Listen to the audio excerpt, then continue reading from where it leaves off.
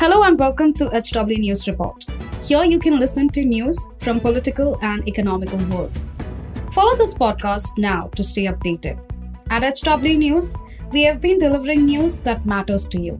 Our goal is to present you with information that simulates conversation around topics of larger public importance that are often lost in the noise of shrill prime time.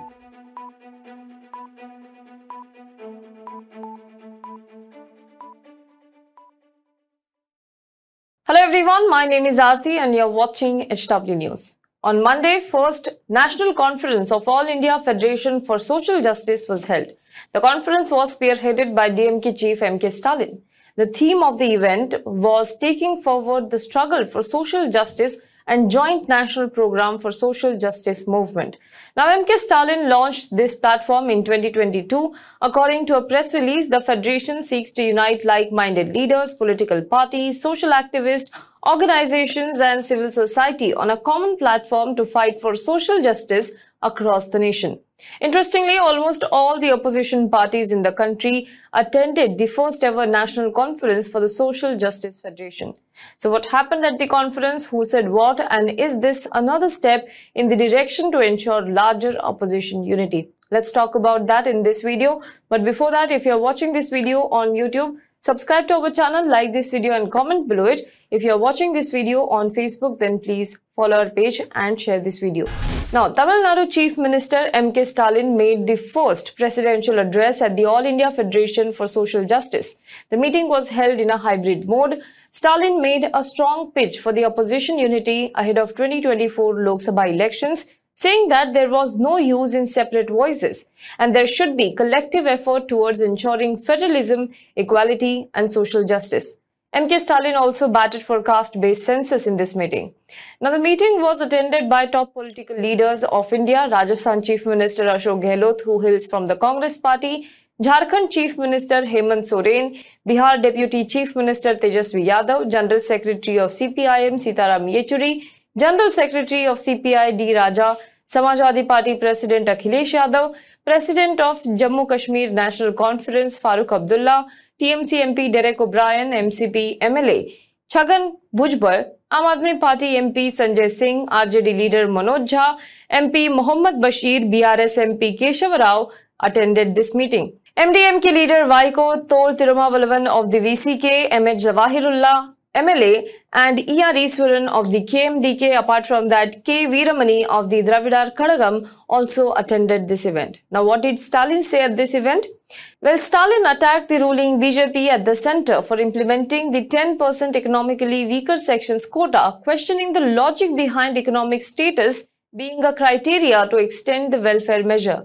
Calling for collective efforts, he said, we should raise our voice to establish the principles of federalism, state autonomy, secularism, equality, fraternity, socialism and social justice all over India. It should not be a lone voice. It should not be different individual voices either. It should be a voice of unity, a voice of coalition. He further said, however idealistic an ideology may be, for it to succeed, the unity among the parties which has accepted the ideology is of great importance. Such a unity is not enough if it is only few states. It has to happen in every state. It has to be for the whole of India. It is for that unity federations like this will serve as the foundation. Stalin said that the BJP-led central government cunningly added economically along with socially and educationally in the reservation section. They have already given reservation on the basis of economic status. It is not a static criterion enough. One who is poor today can become rich tomorrow and vice versa. A few can even conceal the wealth they possess. Hence, it is not right to have this criterion for reservation. That is what Stalin said. Now, Stalin also made some comments on the EWS reservation, noting that the BJP implemented EWS on the pretext of poor among forward caste. Stalin stated that this was not social justice. He said, we do not prevent any financial help for the poor and needy. It is economic justice and not social justice. If something is for the poor, should not it be among poor of all caste? Why the exception for forward caste only? Is it not injustice to push the poor oppressed caste people out of the EWS ambit? This is the reason we oppose EWS, he said. Now, the DMK leader took a swipe at critics of reservation who cite merit as an issue and sought to know what was their logic to support the 10% EWS quota. He said that the BJP is trying to take us back in time when only the so-called high caste could study. It should be stopped at all cost. On the reservation issue in Karnataka, Stalin also said that the 4% quota for Muslims has been scrapped.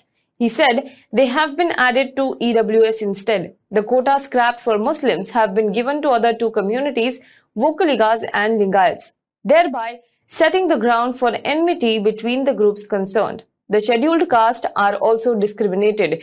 They have been doing this keeping in mind the elections. People have been discriminated against based on a notion of who votes for BJP and who does not. Social justice has been murdered so blatantly in Karnataka, MK Stalin claimed. Now, he also demanded that the union government conduct a caste-based census and releases the data. The conference comes at a time when there have been varying opinions on opposition unity within the opposition parties itself. Few days ago, BSP chief Mayawati rekindled the SP-BSP tie-up in the 1990s and said, had the guest house horror not happened, SP-BSP would be ruling the country today.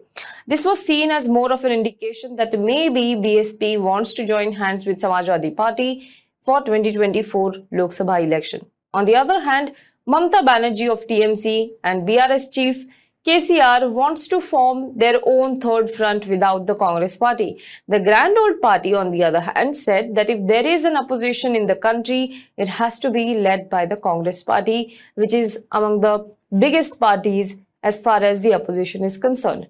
It is trying to get different parties on board before the 2024 Lok Sabha election. So can the united opposition give a good fight to BJP? Let's go over this one particular statistics from 2019. In 2019 Lok Sabha election, BJP won 303 seats with 37.36% vote share. Now, in this scenario where opposition is united against BJP, if you add up the vote share of the opposition parties, it comes close to almost 37%. So what do you think? Can united opposition defeat BJP? Do let us know what you think in the comment box below. For more news and updates, you can log on to www.hwnews.in.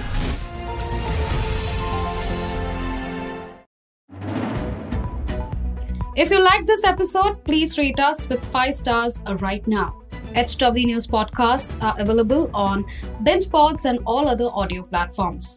Also, don't miss to check out South Connect from the House of HW News podcast. And we're sure you'll love it too.